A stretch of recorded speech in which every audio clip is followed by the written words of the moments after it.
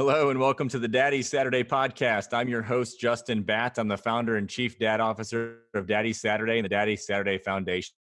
It's our goal here in this podcast to bring you the top tips, tricks, even dad hacks to help you be the most intentional and engaged dad you can be to raise good kids who become great adults.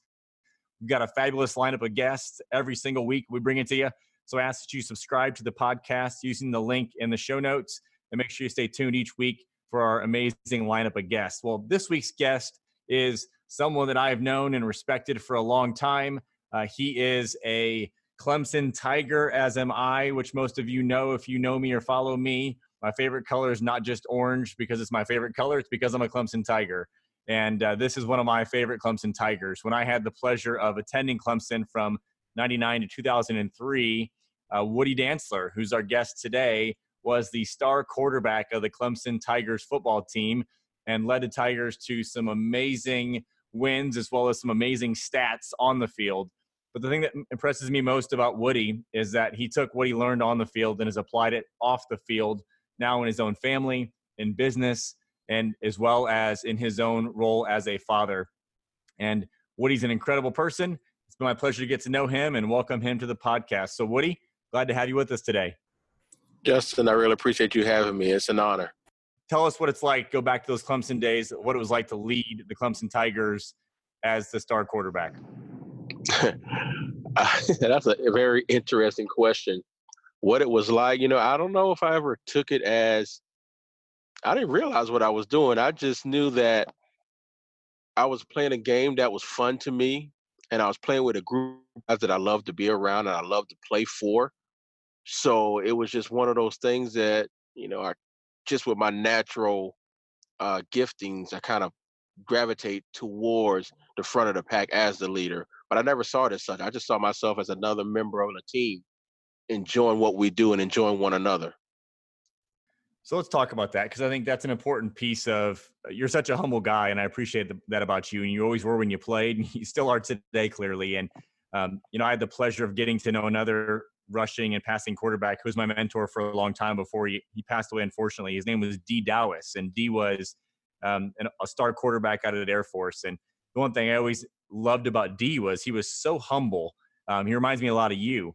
And, that humility is one of the key things that made him successful both on and off the field. And I love that you talk about the team component. So what do you think it is that you learned in terms of working together as a team that was so important? Because as a quarterback, you're leading the effort out there, but, that team component is so important. So what was it about the team that you learned when you were the star quarterback there at Clemson?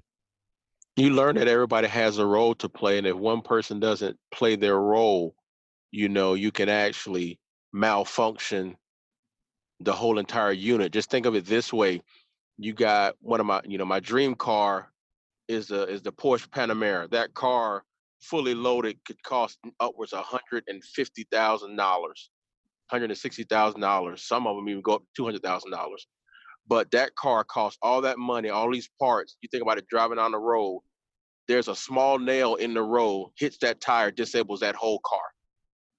So one nail fractures the tire or bursts the tire. So now that whole car is disabled. That's just how a team is. You think about offensive line, the running backs, the receivers. If one person don't do their job, I can't do mine, and vice versa. So everyone has to do their part in order for the team to function.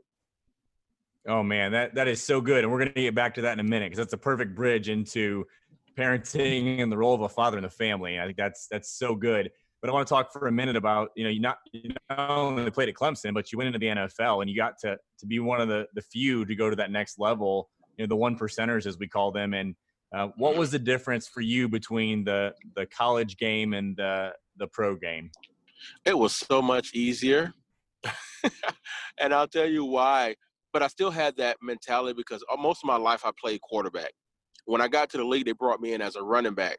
So when I came in, it was like, one position, that's awesome. So I don't have to know what all the linemen are doing or all the receivers are doing. I just kind of need to know what I'm supposed to be doing as a running back. I may know a little bit from the offensive line because we do pass protection together, but for the most part, it was so easy because all I had to do was learn this. But again, I played quarterback all my life, and it's just one of those things that I see the big picture anyway. I learned the whole thing, and it helped me make my job a whole lot easier as a running back. So it was really easy. Oh man, that's not what I expect you to say, but that makes sense based on transitioning from quarterback to running back. You know, not many people say it that going from college to the pros gets easier, but I guess when you change positions, I could see how that would happen. So Right, Woody, right. let's talk a little bit about how this all applies to parenting, because I think you set us up really well to have that conversation. And there's a lot of parallels between clearly being the quarterback of a football team and being the quarterback of a family, right, as a father. There's a Yes. lot of commonalities between that. Why don't you share a little bit about your family with our audience, just so they know the background there? Well, just hit a great milestone back on October 3rd. My wife and I have been married for 10 years. So that's been an awesome accomplishment for us. We have two gorgeous daughters, Trinity, who's 16, and Zoe, who's 10. So our dynamic is one of, we know it's a team effort. We understand both of our strengths and our weaknesses, and we like that we complement one another in order to raise our children, you know, in the best possible way to really steward their gifts and push them into their greatness and into their future. I love that. Well, 10 years is an accomplishment in marriage, and you guys just hit that the decade mark. So here's to another many more decades together. And two great daughters. You've got one that clearly is in that teenage years, and one that's a pre-nager about to hit that margin. So you've gotten into the teenage years, and as you think about as the quarterback of your family, clearly you're playing a role where it is a team effort, right? And everyone's got a role. But as the Yes. father, a lot of times you're calling the plays, you're setting the precedent. I think that's something that we see today as we look at, we call it the fatherlessness epidemic, right? You got a bunch of dads who are there in the home, they're physically present, but they're emotionally absent. They're not engaged.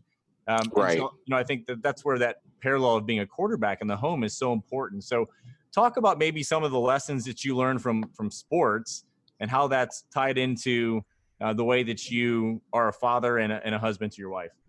Well, the biggest thing that I've learned is as the one in that position, you have to take on this identity or this mentality that says, it may not be my fault, but it's still my responsibility. So when you look at it that way, I don't have time to point the finger, because every time something happens, it's always coming back to me no matter what, because either I let something happen, or I missed something, or I caused it to happen. So one of those three things happened. Either I missed it and address it, or I caused it to happen. So just being of that mindset, it gives you that full responsibility. So you're really working to make sure communication is key, because that's the next point. Because once you realize that, you got to realize that communication is so key, because I can say one thing and it can be heard differently.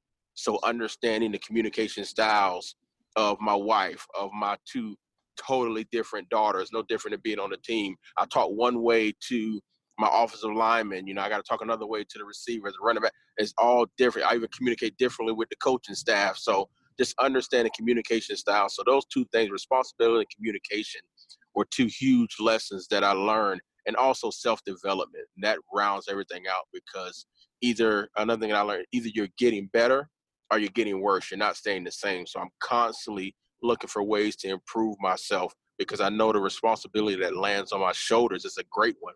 So I'll make sure that I'm developed enough to carry the weight, because a lot of people talk about the love of a mother, but they miss the strength of the father.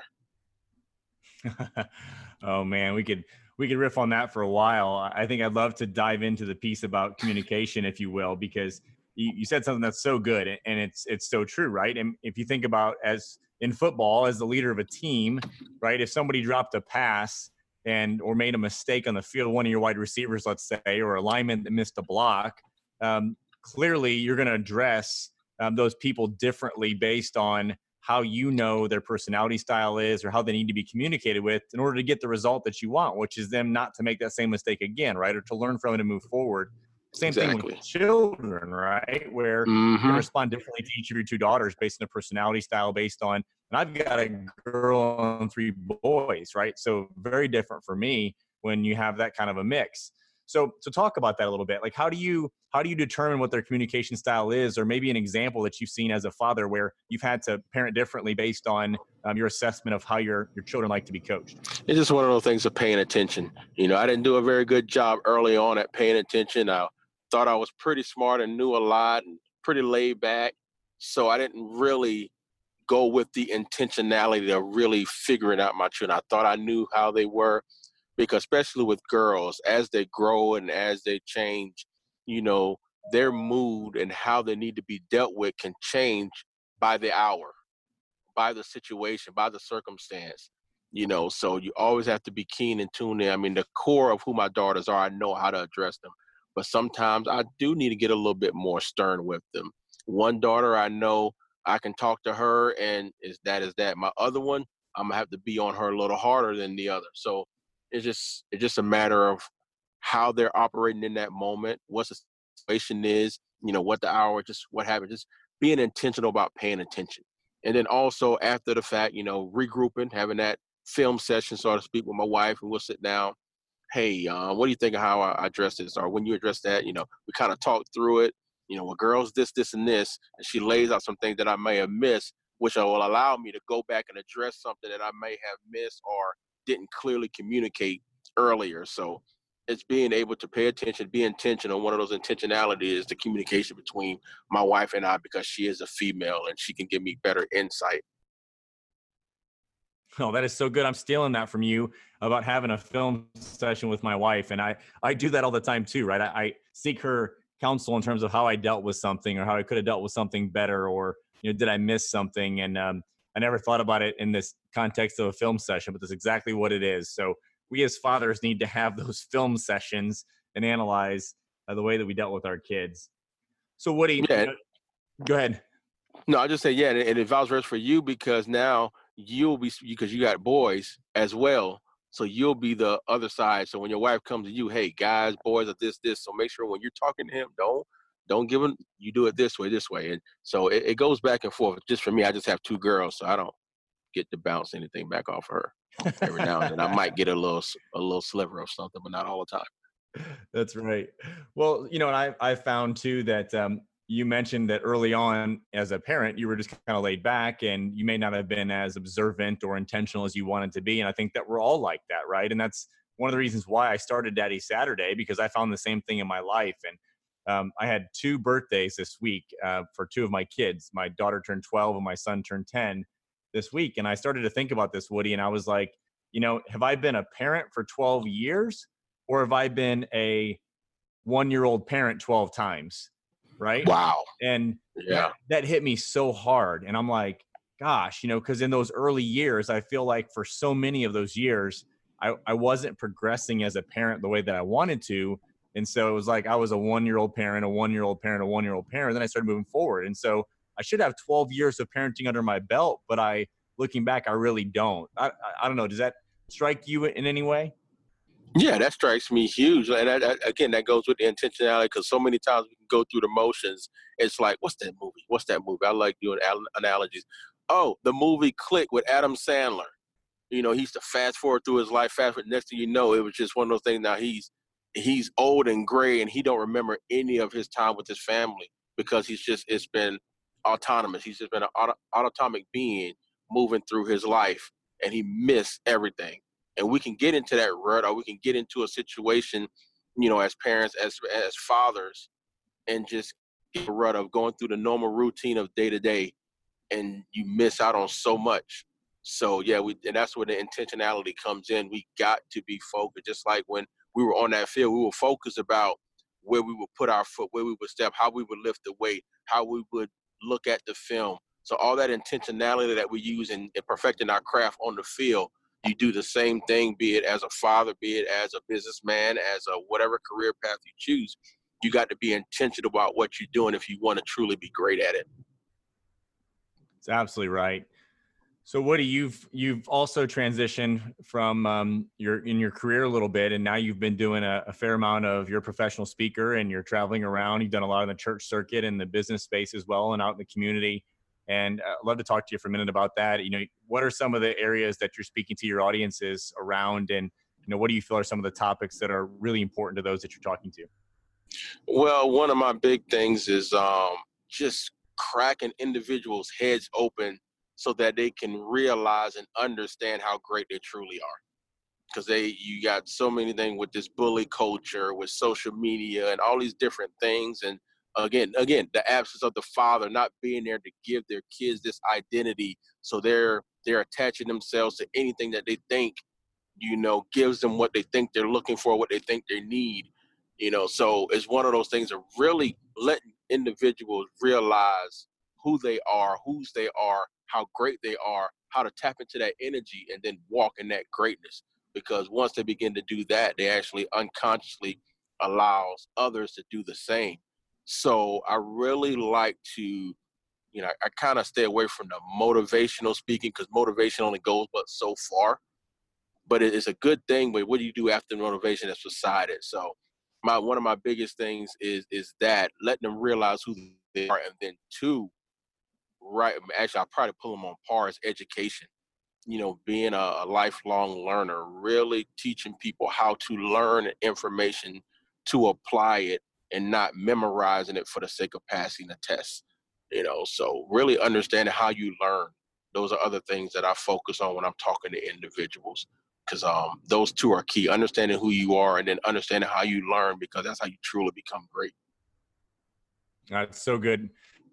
So good. And, I think that there's a lot that you can bring to the table too, just in terms of the fact that, you're, of anything I could call you just from observing you all those years at Clemson Live, is you're a gamer, right? And you understand the game of football and you understand the game of life. Game was on the line. You wanted the ball in Woody's hands. And there were several times I can think back to South Carolina game where, y'all were down and we came back and you threw a touchdown pass to Rod Gardner right at the end, and we won 16-14 and pulled that out against the Gamecocks, our arch rival.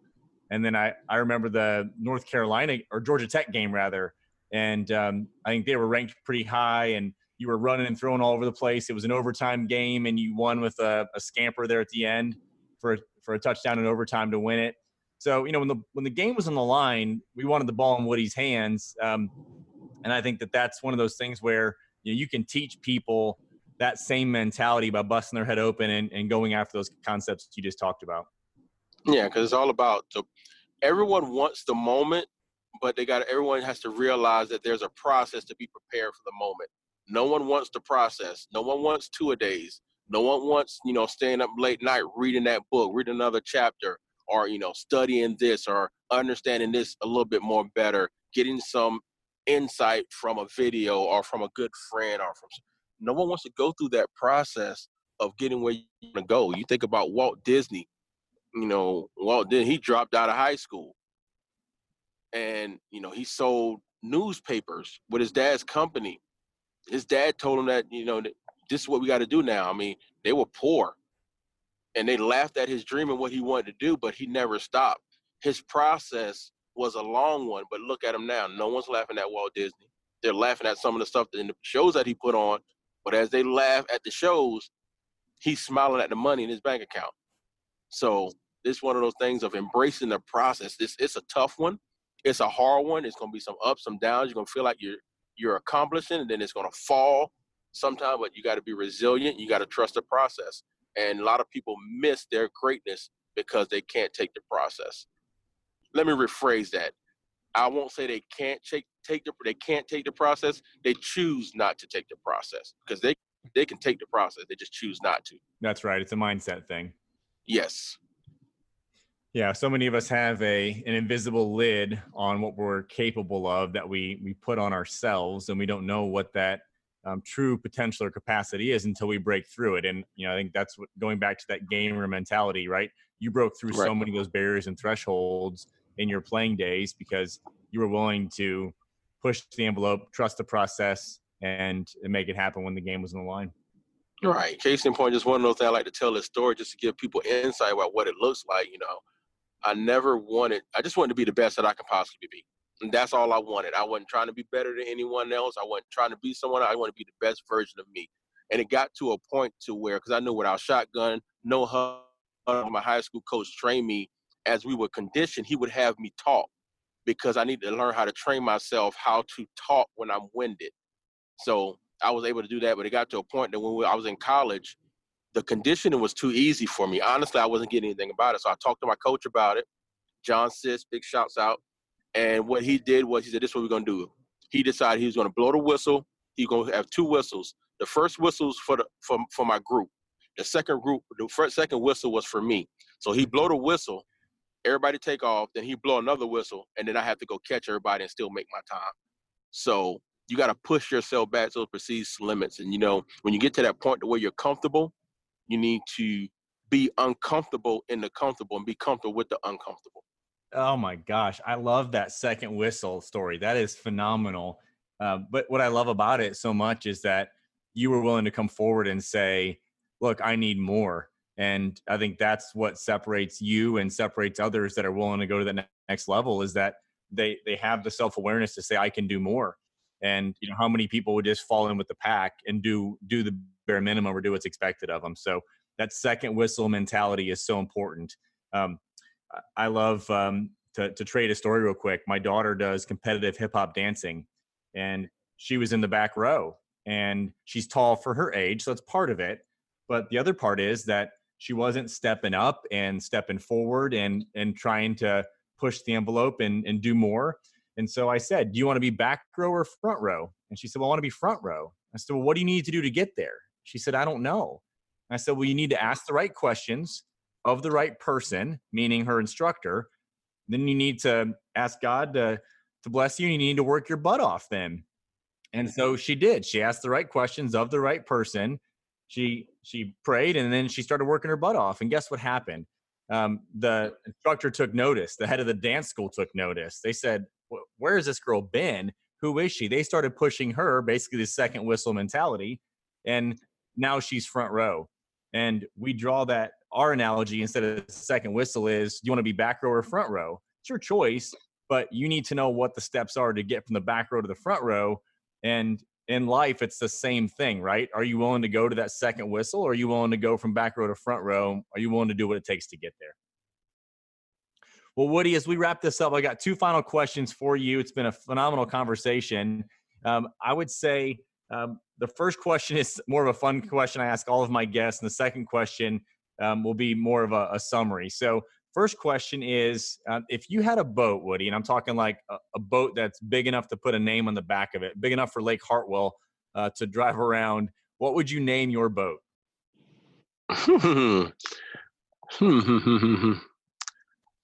My boat would probably be named 1719. 1719. All right, give us the quick story behind that. I'm big on, like, when we're talking about education, talking about meanings. The number 17 is the biblical number for faith. I'm sorry. The number 17 is the biblical number for victory, and 19 is the biblical number for faith. So essentially 1719 means victory through faith. Awesome. Love it.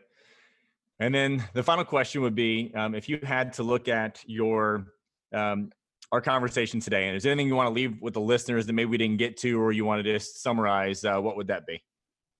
I'll kind of talk on this, because I was listening to a song of an individual, and it was a line in his song that struck me so profound. I actually posted it on social media, and he said, if you made a list of people that you trusted, would your name be on it?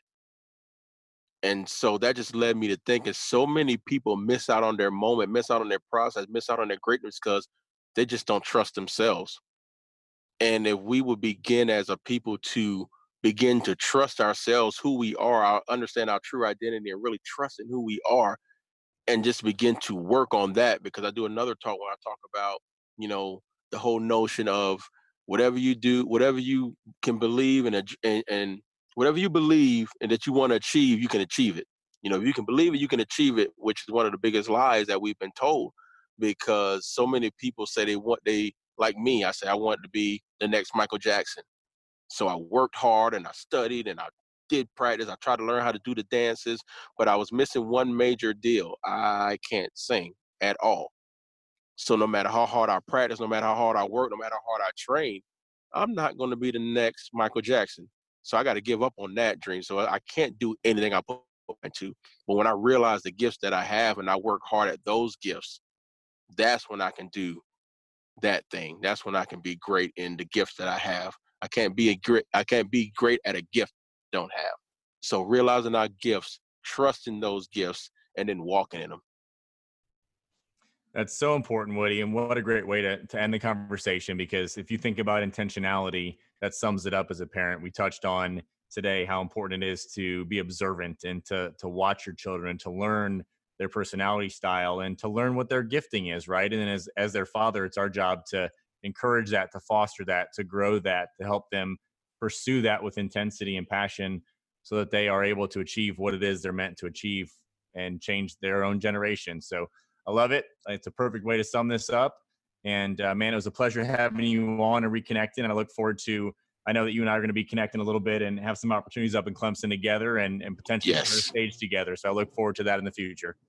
So do I, man. This has been an honor. It's been a privilege. And I really thank you for this time to talk with you. I love conversation. Thank you so much. Absolutely. Well, thanks for listening. I appreciate all of you tuning in. As always, this is the Daddy Saturday podcast, where it's our goal to help you be an intentional, engaged parent to raise good kids who become great adults. Stay tuned until next time and make it a great Daddy Saturday.